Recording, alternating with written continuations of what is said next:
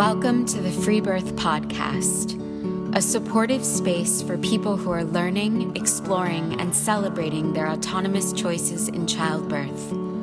Together, we'll unpack truths, share personal stories, and claim our ability to birth freely and intuitively. Here's your host, Emily Saldea.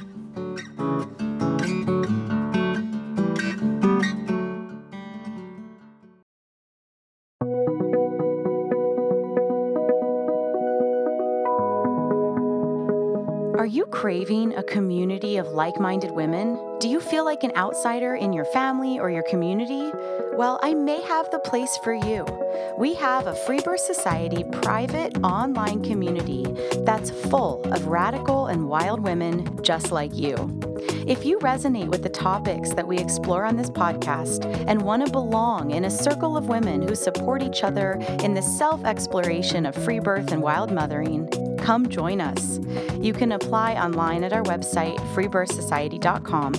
It's where myself and my team are hanging out these days, and we would love to get to know you.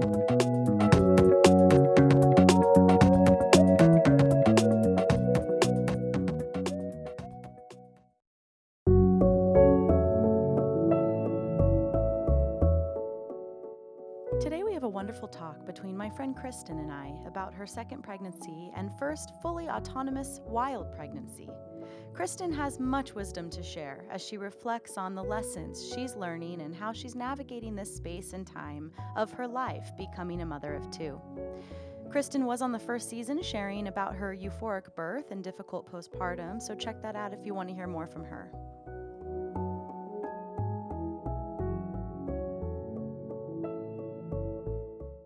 I'm remembering your story as I'm calling it forth in my mind right now, and that you had a pretty epic birth experience and spoke about it so poetically, and had this wonderful midwife come in at the end and took some great pictures and supported you in some wonderful ways.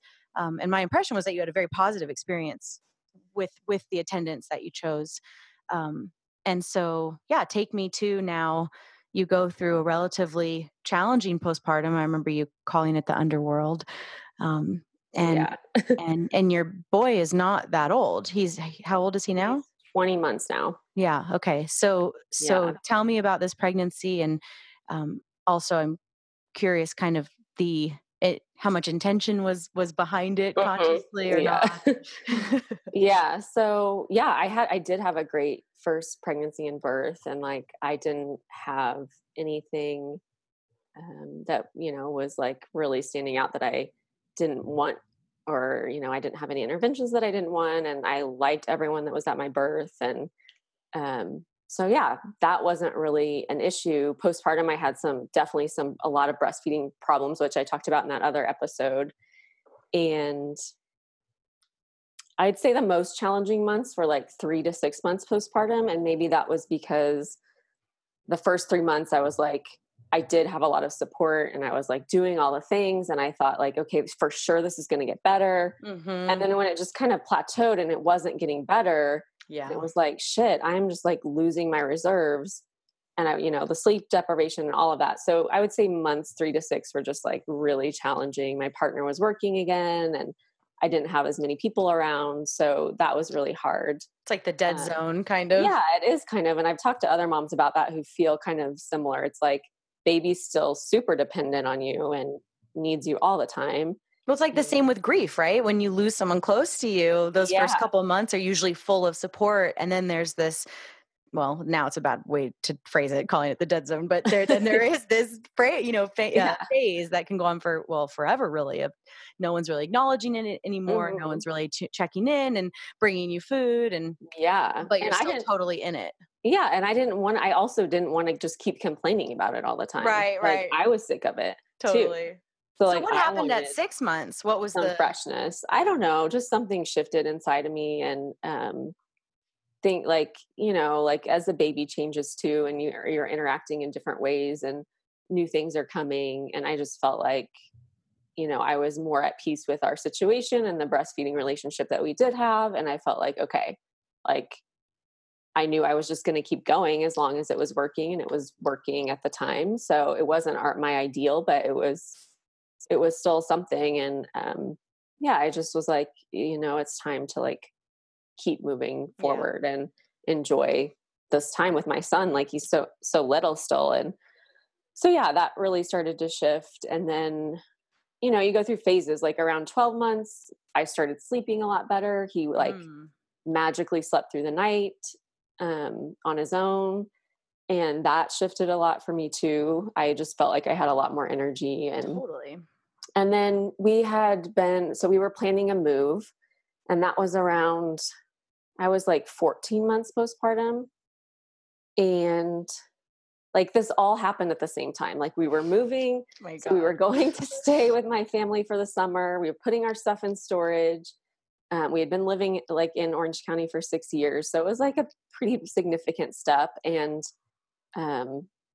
we were thinking about like when we would want to have another one, but so that was like in conversation, but we pretty much knew that we wanted to wait until after we had settled somewhere else and like, found a new flow with our life.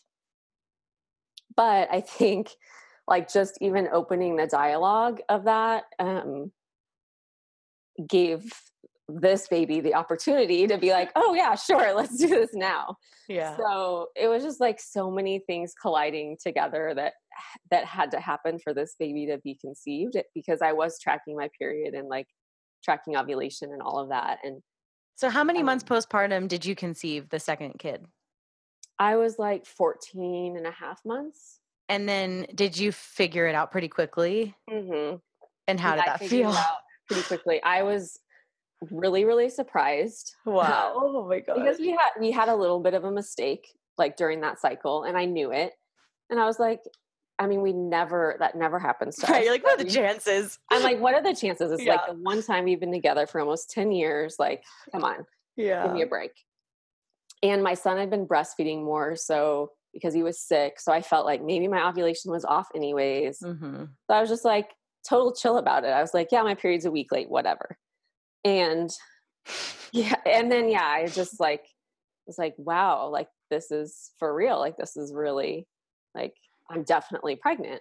Whoa. And it was hard at first because I was living with my brother at the time. We weren't in our like normal environment. Right. I didn't have a lot of my like normal creature comfort stuff. And so it was just like unsettling. Even just the experience, which I haven't had yet because I've only been pregnant once. I'm trying to imagine the experience of discovering you're already pregnant like that. I know most people, that is how babies come, but that really is just, wow. Like what a, I mean, wow. Okay. So and you're totally not settled. You're in this big transition already. Yeah. You've finally gotten the hang of things with your kiddo and just past a year. Yeah. So, and like, it was kind of like, okay, well, we both kind of felt like we wanted to go forward with the pregnancy. Like, of course we had a discussion around doing a termination, but we were both like, no, like that's not what we want to do. Like we know we want to have another kid. Like we just need to readjust things to make it work a little bit easier for us now. So, but that was hard because we had been like, I had been thinking about my next birth and like thinking about what that would be like. And we kind of had some plans around that, like what we wanted to do and how we wanted to prepare for that. And I knew that wasn't going to be possible, that it was happening so soon. So do you want to speak to that at all? Sure. So we were hoping to like save some more money and for the next birth, be able to both of us take time off work and, gotcha. And like go out of the country to birth. And for a lot of reasons that is just like not possible right now. Right. My husband's not a citizen, so we like need to wait on that. And just some other financial pieces that wouldn't have come into place in time. So I was really bummed about that because I was like really wanting to birth outside of the US and third baby. Yeah, I know. So I just felt really sad about it. Yeah. And it was just like I had to let that I cried about it a lot, and I just kind of had to let that process be what it was and not force it to go away right away, or Yeah. so that was really hard. And then I was, not feeling great. Like, it wasn't terrible, but like, it was also like, pretty intense. And we left my brother's house and we went to stay with my mom, which was great because she was like able and available to help more with my son. And it took some of the pressure off me just around that. And so that was like the gift of this early pregnancy. It was like I was in a position where I didn't have to work, and I had my mom around to like cook Awesome. if I needed, or take my son out for an hour or whatever. And so, yeah, that was like, even though it was really, really challenging, it was really sweet just to have that time with her. And yeah, so that kind of takes us through like the first trimester. And I mean, that whole time I wasn't really thinking much about where we were going to end up moving. Like, that was still all up in the air. I was just kind of like day to day living, like, okay, just like, this is what's happening right now. This is like my real situation. I didn't realize in your transition, because we're also friends in real life, I didn't realize that when you were figuring out where you were going to land, you had already uprooted. Oh yeah. Yeah. And that was like the plan the whole time, is like, let's go stay with my family for the summer, and we'll like go check out Colorado. We'll go check out these places, and then we'll decide on what we're going to do next. Oh my gosh. We had some ideas, but like nothing was really for sure. Okay. And so you're living day to day, you're getting through the first trimester, and how do you start compassing towards, not seeking outside prenatal care and diving into this free birth concept? Yeah. I mean, I think I had kind of already been so turned on to that during my first pregnancy. And like, even though I loved the care that I got, and like, I really liked going to check in with my midwife, like that was not problematic for me in any way. It was also kind of like, okay, well, like, yeah, is this really necessary? Like, what am I gaining from this? So that's what I just started asking myself, like, if I were to see someone, if I were to see anyone, a midwife, a doctor, whoever, like what can they provide for me that I want or need? And it was just kind of like, well, there's nothing really right now that I need. So I just kind of kept checking in with that. And yeah, it's just kind of been like that. It's like, I just don't feel like someone else can provide me something that I don't already have. If that changed, then maybe I would seek an outside resource or something. But yeah, I just kind of felt like it's just normal life. Like there was nothing outside of the ordinary happening to me. That's how I feel about pediatricians. And it's really hard for my mom to wrap her head around this. It's like, yeah, if something is happening with my baby that I don't understand, of course I would seek help and assistance and resources. But as long as it's within the range of what I'm understanding, I don't actually need the extra support or help or input, and so, yeah, I'm hearing a similar theme with your story. Yeah. I mean, I knew like, and another thing is like, even if I wanted to get blood work done or something, like I could just do that myself. Like that's not a huge thing to do. And yeah, I mean, some of the prenatal testing, like I denied a lot of that the first time around anyway. So I'm not really, I don't really feel like I'm missing out or like something's missing. Sorry, go ahead. I was just going to say, I had one ultrasound with my first, and like, it was kind of not the best experience. So I was happy to not do that at all. So where are you at now in your pregnancy? Now I'm 26 weeks. Okay. So you're well into it. Mm-hmm. Yeah. You're approaching the end. And so, obviously the intention or idea of this episode with you was to dive into the work that this pregnancy and specifically doing it autonomously and having it be this second pregnancy after your first experience and all that comes with adding a second kid and going through postpartum again, which wasn't super easy for you. So yeah, let's get into that. So yeah, being 26 weeks pregnant now, when would you say the real like nitty gritty work started to come up? That happened like about 2 to 3 minutes after I found out, after I took a pregnancy test. Fair enough. Fair enough. I think just because it was unexpected, there was so much for me to navigate in the beginning around that and around control and, timelines and like, having this plan, and we like really wanted another conscious conception. And it's like, okay, well, we knew we wanted to conceive again. So like, it's not like it was totally off the table. Yeah. So yeah, there was just a lot for me to navigate in the beginning around that. And,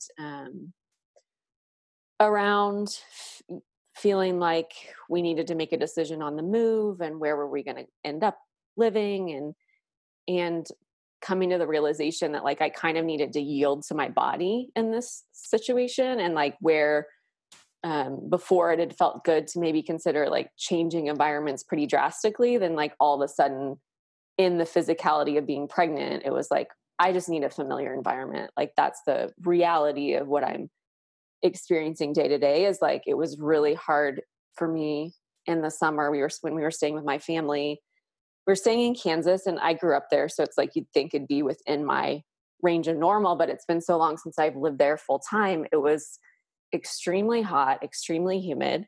I was nauseous. So like every time I would go outside, it was just like the worst combination ever. Yeah. I mean, I think every pregnant person can relate to that. So, and that was constantly in my face and reminding me of like, actually, I can't not prioritize what my body wants. Like that's just not an option.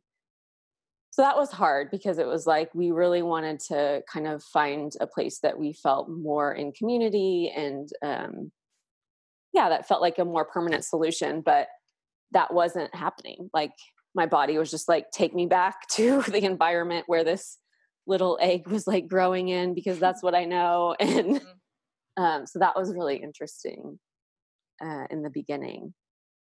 So yeah, that started in the beginning. And then let's see, moving through the pregnancy, I just had a lot of like, through that transition, we moved back to Southern California area, just not Orange County. So we're in San Diego County now. And through that transition, there was just a lot of ups and downs and emotional processing that was happening. And it was just so much that I kind of just, it was like I had to really, really surrender to that process and stop trying to figure out how I could fix it or make it better. And that's not to say that like I wanted to just like wallow in self-pity or something, or like be super depressed, but it was just like, wow, it's today I feel really shitty. And then the next day I would feel fine. And it's just like, what are you going to do? Up and down. And it's like, yeah, what am I going to do? And it was being reflected to me through my toddler too. So it was just like this huge dance of, like I think I'd mentioned to you, just like really sitting down with myself and being with myself and not pathologizing what I was going through and not making it something, giving it a lot of meaning. I think like that it means something's wrong with me, or that, that I don't want this baby, or whatever it is. Like overanalyzing everything. Yeah. Overanalyzing every emotion that I felt, instead just like letting it process through my body. And then like, tomorrow will be like totally different. Like they say in yoga, bless it and let it go. Yeah. I love that. And, and it totally brings up the truth that, all suffering comes from our thoughts, right? And the resistance to what is where is the origin of suffering and pain. And so you are physically, experiencing in the first trimester, the very normal ebbs and flows that are inherently challenging, especially with a child. But then the next layers of actually resisting it, and yeah, Yeah. all the headiness that comes with the why is this happening? This isn't what I wanted. All Yeah. of that makes it actually very easy to go into a place of suffering, versus it sounds like what you were playing with versus just riding it and letting it be what it is. Yeah. Yeah.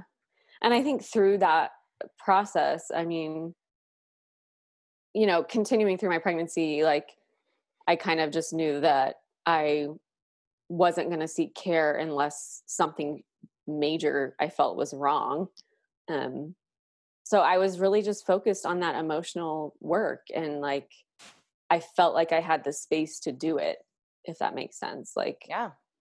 I just felt like I wasn't worried about what test was coming next. I wasn't worried about my next doctor visit or midwife visit. I wasn't. Well, and you weren't basing your experience off of what strangers say to you. Right. Yeah. I mean, that's what I see all the time, and I'm sure you do too, is not everybody, but when people are seeking quote unquote care, which often it doesn't resemble care at all, and somebody's telling you how you are, it like dumbs down or creates this very real blind spot where women stop checking in with themselves. Uh, Yeah. I mean, it's just, Yeah. it sucks that that's true, but that has been what I have seen again and again and again. And so this not, going against that paradigm and actually turning in, which I'm not saying you can't do both. I think that there is a way, though very challenging and very rare, but there is a way to hold your autonomy in the system to a degree, but the entire setup of the system is to have you be submissive and to tell you how you are. And Yeah. so, when you have these wild pregnancies, it's surprising how much work there is there that, because it's a turning in, right? Because everything is happening within yourself and surfacing, and there's nowhere to go with it, right? Except for you to do the work. Yeah, totally. I mean, yeah, I completely relate to that. And even just like looking back at my last pregnancy, I mean, I did a lot of work during that pregnancy as well.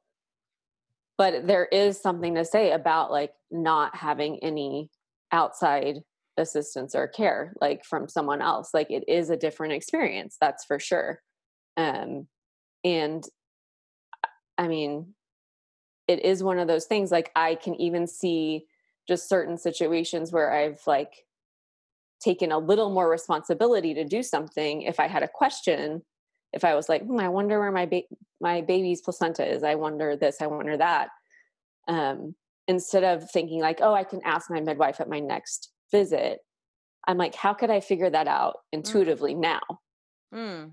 So that's been really interesting too. Is just like, Yeah. oh, I can actually totally kind of intuitively figure out where my placenta is. Like that's not that hard, It's so based on cool. I mean, yeah, how just my the baby's entire moving and like what I right. feel, and like it's not that It's so complicated. paradigm shifting to really, I feel like a lot of the kind of spiritual culture says it all the time, but to actually actualize the truth that the answers are inside of us, that's really deep, because Yeah. I remember in my second trimester when I felt like the work was really kicking in for me, I would have moments or experiences where I really craved validation.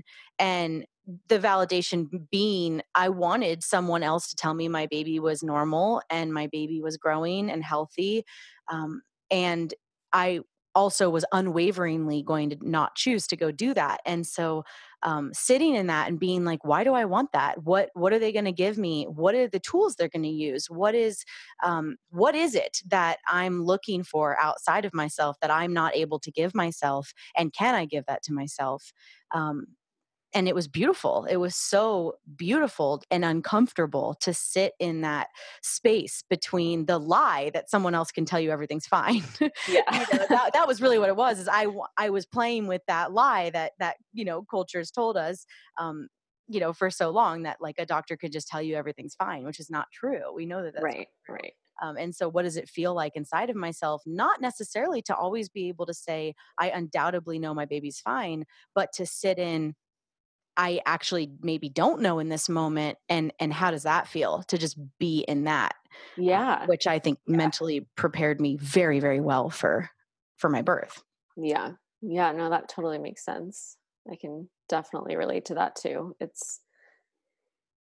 Yeah, it is just kind of like, and I mean, like I said, for me, the processing during this pregnancy has been like way more emotional and like cultivating resilience and just expanding my like embodied capacity to feel and be with like everything that's present simultaneously.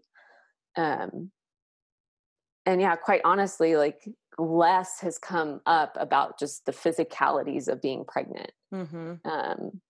Very, very rarely have I thought like something's up or something's not right, or I've just kind of felt like I feel fine. So like my baby must be fine too. Mm-hmm.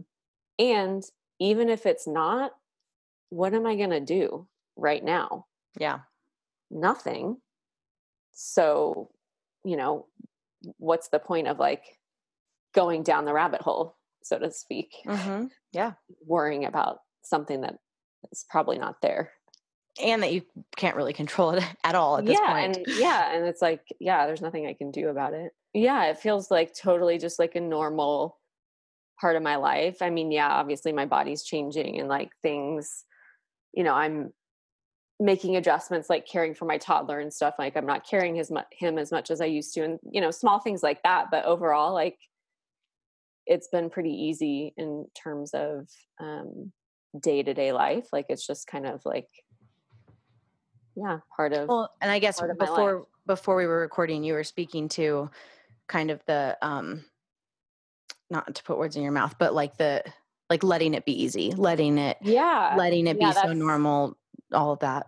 Yeah, that's come up a lot too. So like I have like all this emotional intensity going on, which it's kind of subsided now. Like I'm in a little bit of a different place than I would say the first half of my pregnancy. But even while that was happening, like I felt the pregnancy itself was like easy. And it's like, can I just let that part of my life be easy? I fully trust this pregnancy. I don't have a lot of fears coming up. Like, is that okay?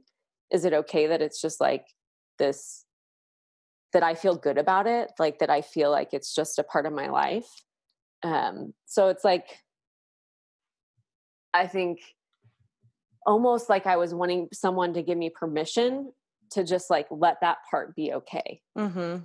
Like obviously I wasn't doing that or seeking permission from someone or whatever, but it was like, I could notice that coming up internally, like, wow, this is really easy for me. Is it okay that something's easy for me? Yeah. Like there are other areas of my life that are challenging right now. You better let some parts be easy. Yeah.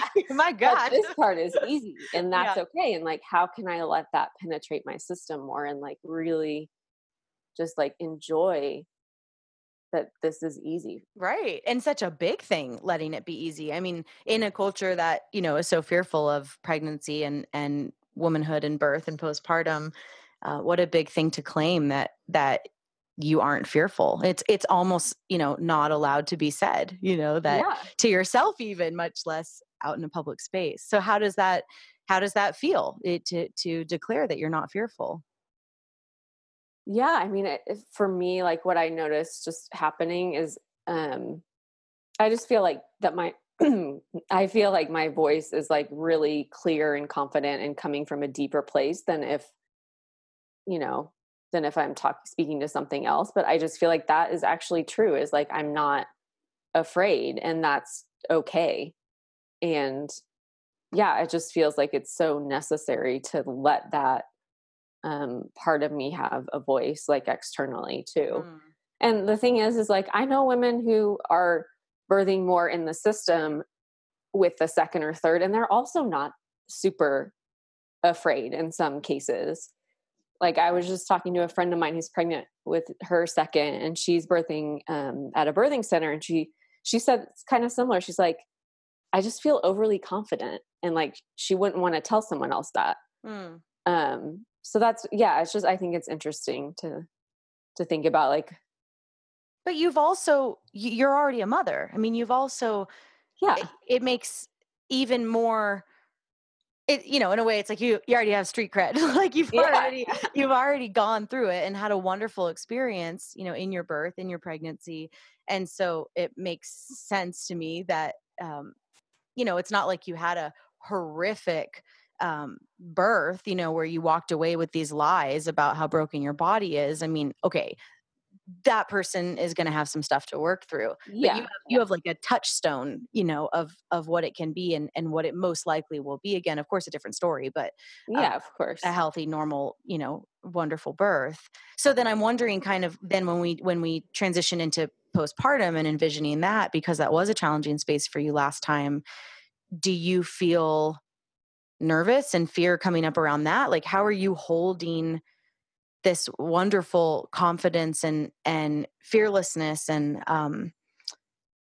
trust, it sounds like, in the space that you're in right now, in the space that you're moving into the birth?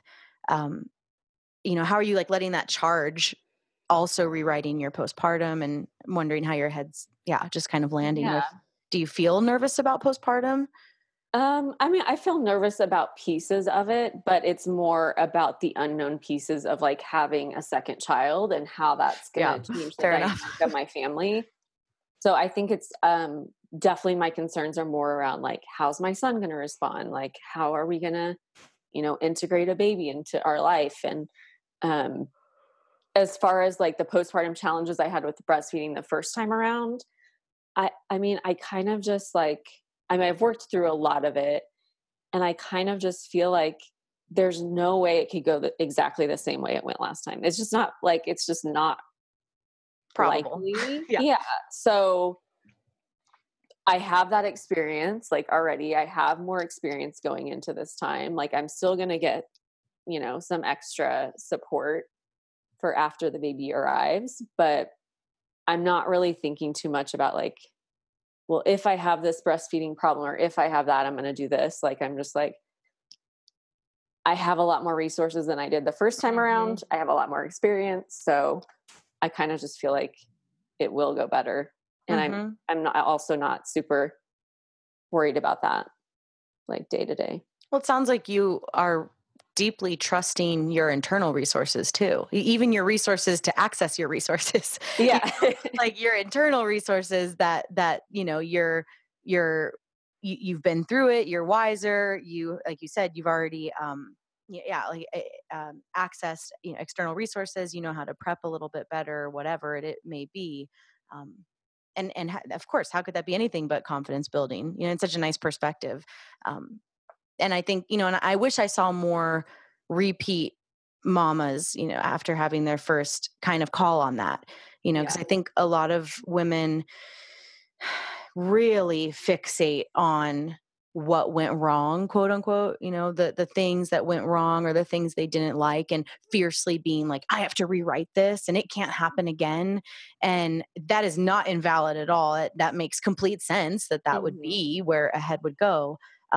But, I think that we have to be careful of giving it so much energy that we actually are fueling, that quote, worrying is putting energy towards something you don't want.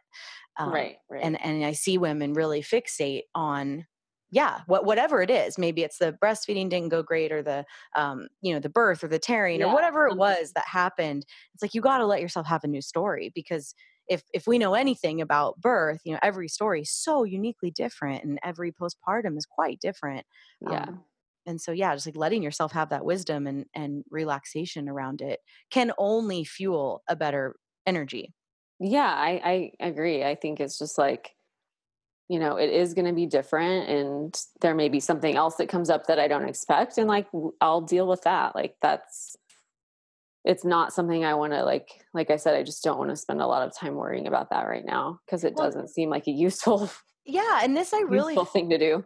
This really is, to me, getting into the real edge of why this stuff, free birth, wild pregnancy, whatever, is so completely paradigm shifting for us all. Because this really is like, we have culture over here saying, prepare for everything, something fucked is going to happen, or at least it might. And so you better be in captivity with a NICU and with an OR And statistically, we all know that that's actually not true, that very, very, very, very, very few moms and babies need significant assistance. And Right. so, but because it's painted as we're all just random targets and you never know who it's going to be, which I don't think is completely true.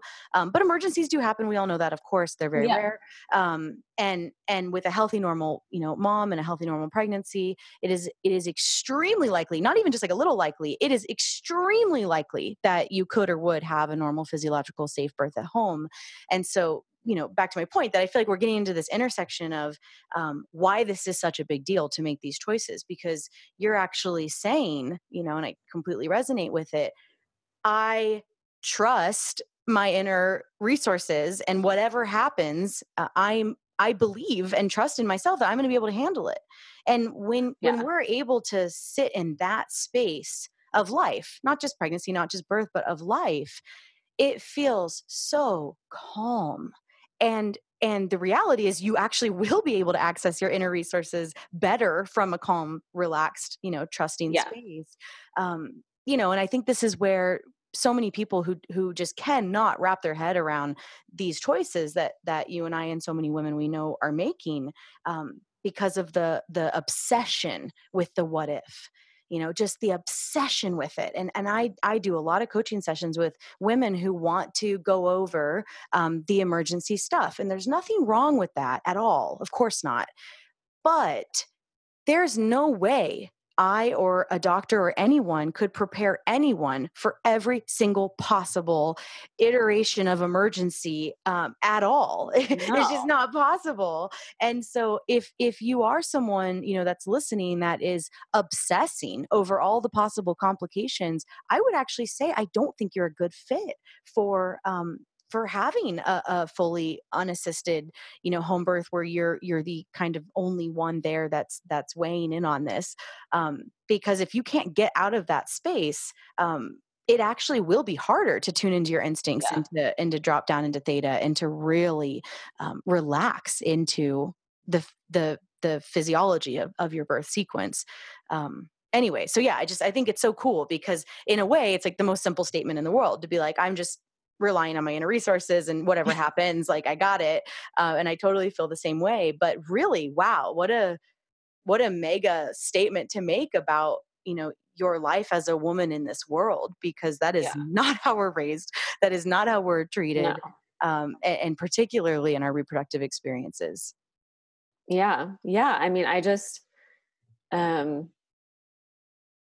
like it's become radical to trust, Yeah, I was just going to say, like, I just kind of trust myself. Like, what's the big deal, really? But yeah, it is really a radical thing to prioritize your inner, like you were saying, prioritize your inner resources over preparing for every potential thing that could come up, every potential situation or complication or, and yeah, I think, like you said, it's totally valid. Like if there's something you feel like you need to know to prepare for free birth, like preparing for some type of potential emergency, then yeah, do that. Like that's a totally valid thing to do. And you can't prepare for all of it. So in the end, you kind of have to have something else to resource from. Like you're not going to always be able to find like the answer in your mind as quickly as you might think, rather than resourcing from what's actually happening in your physiology. Right. Like it sounds like you'd want a doctor there. Like if you're going to, and that's totally fine. But if you are the objective if you are committed or addicted to pathologizing your experience, then go play where they pathologize everything, and that's completely fine if that's the arena where you feel comfortable.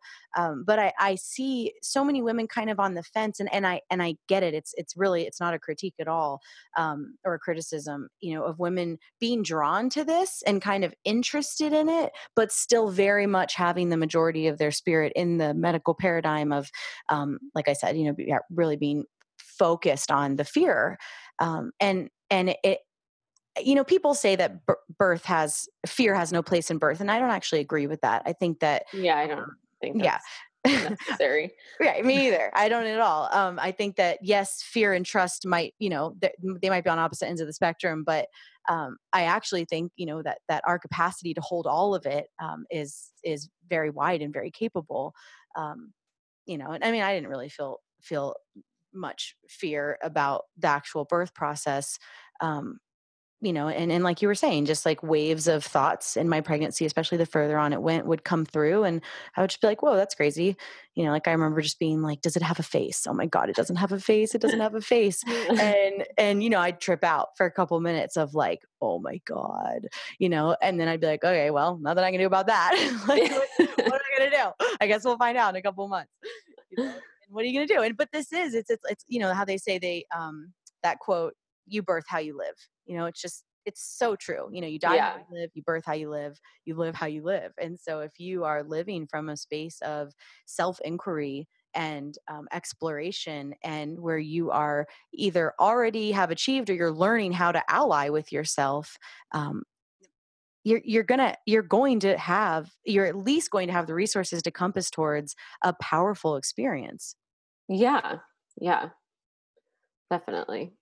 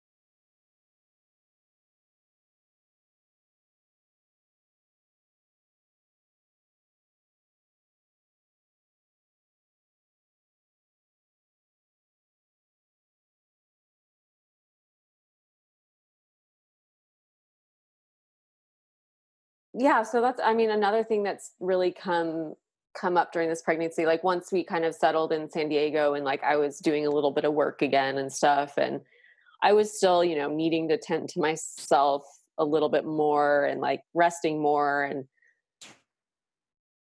I just kind of realized some places where I was like holding on to valuing myself as what I'm producing like out in the world, and like what I'm contributing that's outside the home. And I think that's just like a reflection of where we are culturally right now, is like that's kind of what we're indoctrinated to value, and mothering is not really It's secondary. valued. Yeah, I mean, it's, a lot of people say it's valued, but like It's not. what's being shown to us is like clearly telling us that this is definitely not valued culturally or societally. So that I was kind of pushing up against that a little bit. And I feel like with one child, it was like, I could still maintain like a good amount of productivity and like have a good flow, like after the first initial 3 to 6 months or whatever. But now with adding a second, I feel like, whoa, basically I'm just giving up the next 2 years of my life. Oh man. No, man. I mean, I do kind of, I'm like, wow, I just really have to yield to this phase of my life. And like, my children are totally a priority, and being with them when they're babies, like that is top priority. Like we will make big changes to make that happen if necessary. And it's such a short time in the grand scheme of, 100 years or 90 years or whatever it's going to be, hopefully, to look back and go, okay, yeah, I maybe pulled back my work or didn't work or whatever for 5 years of my life, or even 10 years of my life. If you have another kid. But yeah, that shift, what you just said about from one kid, it's like, yeah, I could still be relatively productive. Yeah, but it's like relative. I have no idea how that's going to look. Oh my God. Yeah. So I've just kind of like, you know what? And part of me has just totally taken a fuck it attitude. Like, honestly, Nice. It's freeing. which like is kind of just like what, it's kind of freeing because I'm like, there are certain things like I do care about the work I'm doing in the world. I do want to continue doing it. And like at what cost? Like I'm also not gonna, exhaust myself to do it. And part of the work I'm doing is just in the way that I'm showing up to the work that I'm doing, which is kind of interesting to think about. But like, it's kind of about, can I make this a priority and live this actually in my life? Right. If I'm going to be like working with women in this way and like for a longer period of time, then this is the phase where I need to also be like more internal and like more home focused and right, because you're not just an acupuncturist. You are so many, you're bringing so many roles and personas and not just skills, like actual roles in the world to the table. And yeah, of course. So to bring the mother to the table for a longer period of time and but it's all like they're all together at the table. Yeah, you're going to exactly. be teaching your clients by way of doing this. Yeah. Yeah. So for me, it's just about like being realistic with what I'm able to do and like knowing that. And I do have some experience. Like I did go through that first year postpartum. So I kind of, I know what it's like to have a baby. I don't know what it's like to have two. I mean, and to me, my 20-month-old, like he's still a baby to me now. I mean, he has a lot of needs. And so, yeah, it's just like lowering my expectations of what I'm, what I'm going to be able to do in that first year or even 2 years or however long it takes. And just giving myself value just in being here on, just being part of life. And, well, it's like that role of the mother. We talk about the death of the maiden and then birthing into a mother, but as you're reborn into a new mother of two, like who you were as a maiden with no kids, what you could accomplish out in the world looked very big, right? And then you have one kid and you like got to hone in, and then you're gonna have two and hone in even more. And obviously, I mean, it's cheesy, but it's totally true. Like the work you're doing with your children for this dedicated period of time is the work that you're doing in the world. And right, exactly. in a society that like is totally phoning it in on all fronts with how they treat mothers and devalue mothers. It's really, it's almost like not allowed to say that, hey, I'm going to take this time to have this be my contribution. It's such a big deal. Yeah. Yeah. No, it really is. And I mean, that's also been a gift too, because, I'm like, it's made me more effective in the ways that I do work and the ways that I do want to, participate in something external. Like I have a lot more boundaries around that and a lot more discernment, I would say, like around what I do want to do and what I'm like, I don't have to do that, Whereas before I would maybe be like, oh, sure, I'll do that. Or, like I just didn't have as much discernment around professional or like outside of the home work life stuff. Well, and I love that as you're expanding your capacity to hold all of this stuff, you're also affirming your boundaries. It's cool.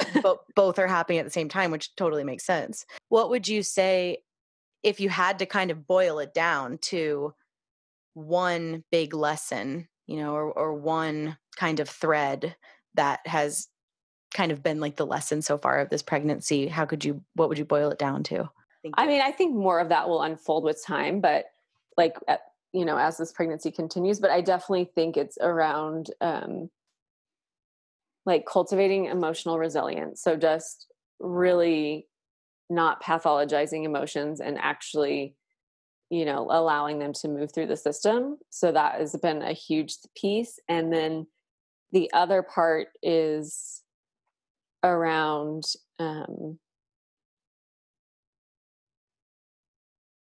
this piece around like allowing things that feel good to feel good, allowing things that are easy to be easy, and using that as a resource, like really drawing from that for the other challenging parts of your life. Mm-hmm. Yeah. So I'm wondering, for people who are listening, who are hearing you say, not pathologizing your feelings and who that's kind of a new concept to. Can you speak to maybe your process of how you're doing that so I'm very sure that there's going to be women that hear that are like, I don't even really like, how do you do that? Yeah. Yeah. I think like for me, it was just it was just like this place inside of yourself where it's like you're starting to feel something, sadness, grief, depression, whatever that you might have an aversion to. And instead of like immediately trying to do something to get yourself out of that, instead of immediately like getting the mind involved and being like, why am I thinking this? Like starting to judge the feelings or going immediately to some particular tool to help you get beyond it, just letting it actually be there. So that meant like some days I would just like cry for a while, or I would just really let myself be sad if I was sad. And like, I wouldn't try to get myself out of that because I knew that I would that the next day would be different, or that I would naturally come out of that again. I don't know. I mean, it kind of comes after like a lot of years of doing this work in small doses. And like, this has just been like a culmination point for me for whatever reason that I probably don't know. Well, and having the maturity and the kind of alliedship to yourself to know that this will pass, I think is really huge, because if, like, I don't have depression, so I can't speak to it personally, but from what I understand about having depression, it's this feeling of hopelessness where you don't actually believe you're ever going to get out of that funky feeling. And so it's really hard to be in it because it feels infinite, and so big. Whereas I think, when you don't have depression, you can, generate this feeling of trust in that your feelings are just feelings and that they're all temporary and that they flow in and out. And so then you can have this safety in them where you're really, like you said, like you can really just sit in it and let yourself feel all of it, with this trust, that I think, is a very mature trust to remember, even in the thick of it, to know that it'll pass, which gives you some permission to feel it. Yeah, it is really about like not fearing that that it's going to swallow me up or something, and I think that is such the like indoctrinated tendency we have towards emotional life anyways. It's just like we're afraid if we go too much in one direction, like we're never going to get out of that, So run, hide from everything. Yeah, totally. Yeah, exactly. And there's so much power in going to that darkness and those depths, because that is where some of your deepest truths lie. And there's a huge power in facing your darkness and then coming out of it and then being on the other side of it and being like, oh my gosh, look what I just accomplished. I just faced my fucking demons. I didn't turn away from them. I let myself feel my darkness or whatever it is. And I now have the experience again and again and again, or the practice of getting past it, which, of course, would just give you so many tools to navigate anything that life throws you. Yeah. And I think you can only go so far in the direction of joy, like as you're able and willing to go in the direction of, the opposite, if you want to call that darkness or sorrow or whatever. It's like that pendulum, like it swings back and forth. We're not perpetually in neutrality. Like you can't have one without the other. So and everyone just numbs out. They're like, I can't do both. And so I'm just going to stay central and numb out. Yeah.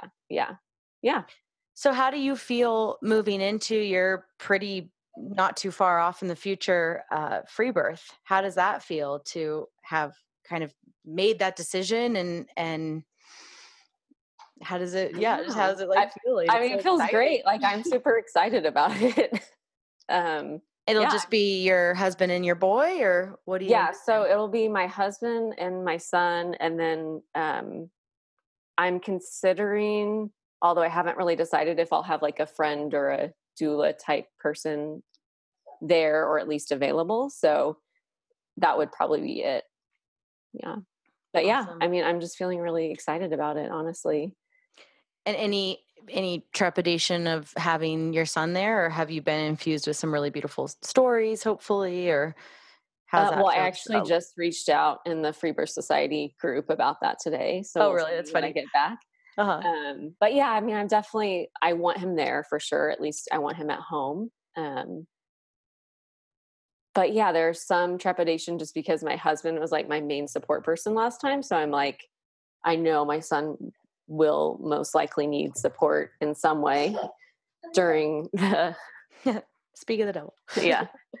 During the birth. Well, unless it's just a nighttime birth. Yeah, totally. Happens all the time. So yeah, there's some concern about that, which is like where a friend could come in to help or something like that. So we'll see. It's not like I'm super worried about it, but that is one thing my husband and I talk about probably the most in preparing for the birth is like, what are we going to do with little Teo? He'll just be there. Yeah. Well, awesome. Yeah. I think this is all really good stuff for people to chew on. And anything else you want to say before we close? No, I don't think so right now. I mean, I love the work that you're doing. I'm so excited about being in the Free Birth Society group and like learning with the other women. It's cool, right? Yeah. Yeah. It's great. And I just, I'm just so excited to birth again. And I've really learned so much during this pregnancy and I'm just happy to share, really. Yeah. Yeah. It's cool to talk about the work because, I'm sure a lot of women go through this stuff and don't have anywhere to kind of untangle it or process it with like-minded women. So I thought this was a cool idea to kind of track your process. Awesome. Well, thank you so much. Yeah. Thank you. That's it for today, everyone. Join us next week for another episode of the Free Birth Podcast. Thanks for joining us. And remember, your body, your choice. Lots of love.